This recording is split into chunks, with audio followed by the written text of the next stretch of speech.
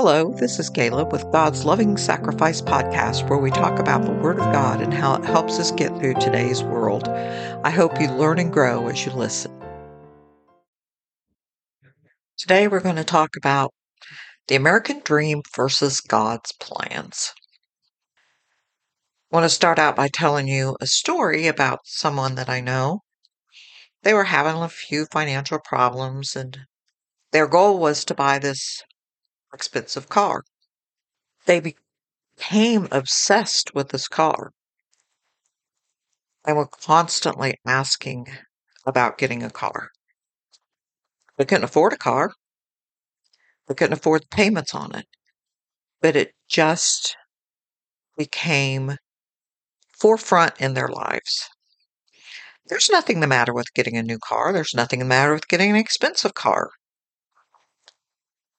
But it is when you're so obsessed with it that takes over your being. That's all you think about, talk about. The thing that we need to remember is that it's not what we want and we buy. It's not wanting a car and getting a car. It's when that car becomes more important to us than anything else, or that house, or that boat, or whatever it is that you're desiring. When it becomes more important than anything else, then we could be in trouble. Hebrews 13:5 says, "Let your conduct be without covetousness. Be content with such things as you have. For he himself has said, I will never leave you nor forsake you.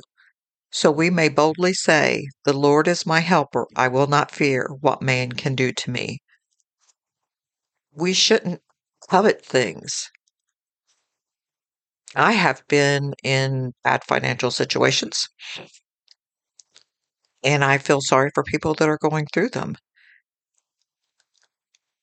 But the one thing that I learned is that I give it to God. I don't worry about it. I'm not obsessed with it. I know that the scripture says that he will supply all my needs according to his riches and glory. And that's in Philippians 4:19. And he does. There's not been a time that I needed, not wanted, needed something that it wasn't supplied some way. But our problems come when we start looking at our treasures as being so important that we just can't live without them. Well, what does it say about having treasures that we just can't live without? Matthew 6:19 through 21 says, "Do not lay up for yourself treasures on earth where moth and rust destroy and where thieves break in and steal, but lay up for yourselves treasures in heaven where neither moth nor rust destroys and where thieves do not break in and steal. For where your treasure is, there your heart will be also." And that's what we have to look at. Where is our heart? Is our heart on the things that we have, the things that we own? Is our hearts on that new car or new house? Is that where our desire lies, or does our desires lie in living God's plan for our lives? The American dream was never a bad thing.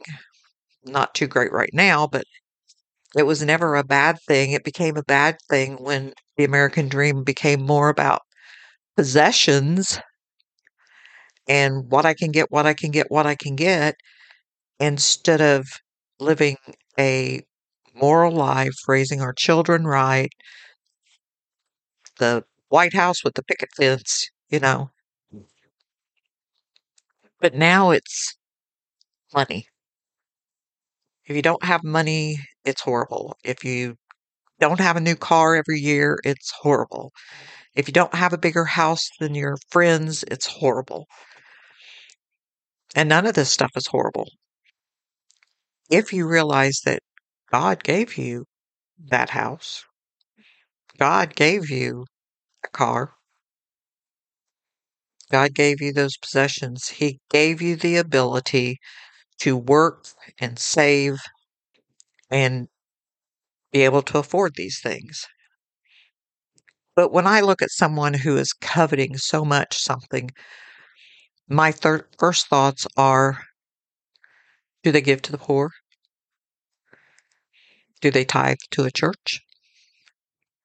Do they help others in need? Or do they hoard all their money so they can have what they want? And if anybody else wants anything, they got to fend for themselves. 1 John 2:15-17 says, "Do not love the world or the things in the world. If anyone loves the world, the love of the Father is not in him. For all that is in the world, the lust of the flesh, the lust of the eye, and the pride of life, is not of the Father, but is of the world. The world is passing away and the lust of it, but he who does the will of God abides forever." You know, I love the story in the Bible where the brothers want their inheritance divided. And they're talking to Jesus, and Jesus told them a parable. And that's in Luke 12:13-21. It says, "Then one of from the crowd said to him, 'Teacher, tell my brother to divide the inheritance with me.' But he said to him, 'Man, who made me a judge or an arbitrator over you?' And he said to them, 'Take heed and beware of covetousness, for one's life does not consist in the abundance of the things he possesses.' Then he spoke a parable to them, saying, 'The ground of a certain rich man yielded plentiful. And he thought within himself, saying, What shall I do, since I have no more room to store my crops? So he said, I will do this. I will pull down my barns and build greater, and there I will store my crops and my goods. And I will say to my soul, Soul, you have many goods laid up for many years. Take your ease, eat, drink, and be merry.' But God said to him, Fool, this night your soul will be required of you. Then whose will those things be which you have provided? So is he who lays up treasure for himself and is not rich towards God." That is so true.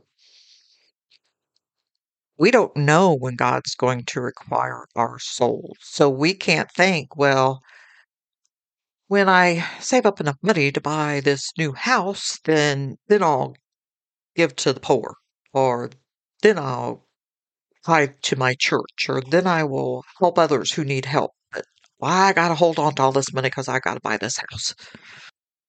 That's not rich towards God. God said, What you do to the least of these, you do it unto me.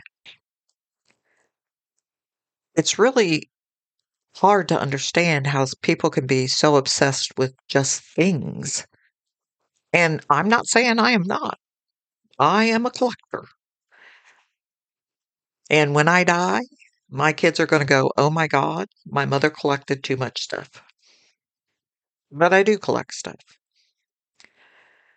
Is that bad? I don't know, maybe. But I do it anyway. But I also help people who need help. I also help people struggling or need a hand, need a voice, need a shoulder. And my life is dependent on God. Sometimes God chastises me when I spend too much money on things, but it's not where my heart is. If I was to die today, it wouldn't bother me any to lose all this stuff. None of it is important. God is important. But if you're so in love with all your stuff, guess what? You can't take it with you. So how important is it? I had a friend call today and asked me a question about something that happened in her life, and my response to her was, will it matter in 100 years? Will all the stuff you collected mean anything in 100 years? Sometimes it won't mean anything 10 minutes later, but if it's not going to hold a meaning, will the love that you have for God hold a meaning? You will have that for eternity. No one can take that away from you. That is yours. That is God's gift to you. Salvation is a wonderful gift.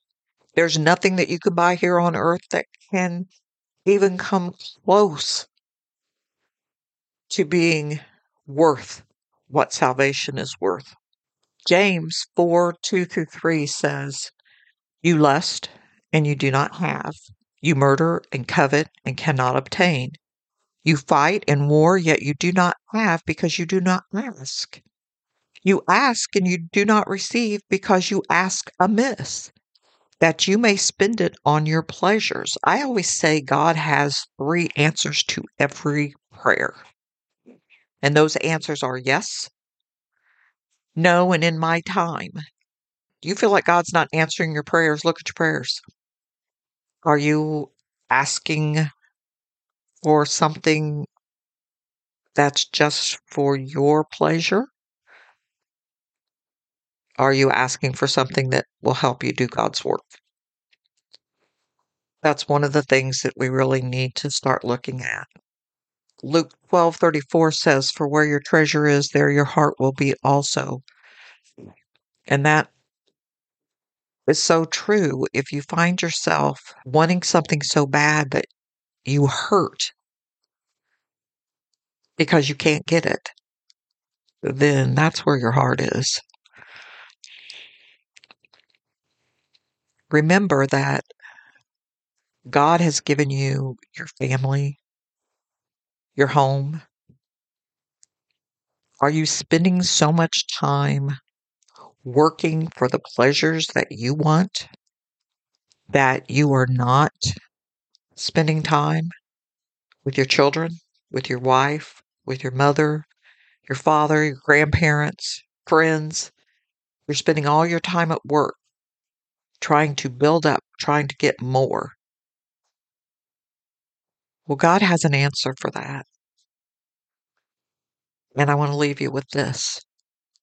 Mark 8:36-37 says, "For what will it profit a man if he gains the whole world and loses his own soul?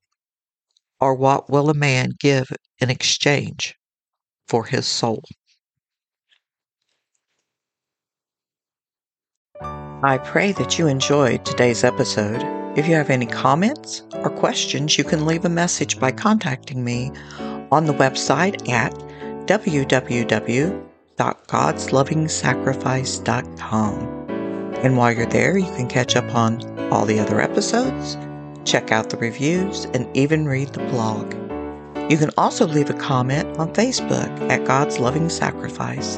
Thank you for spending time with us today. And until next time, may God richly bless and keep you.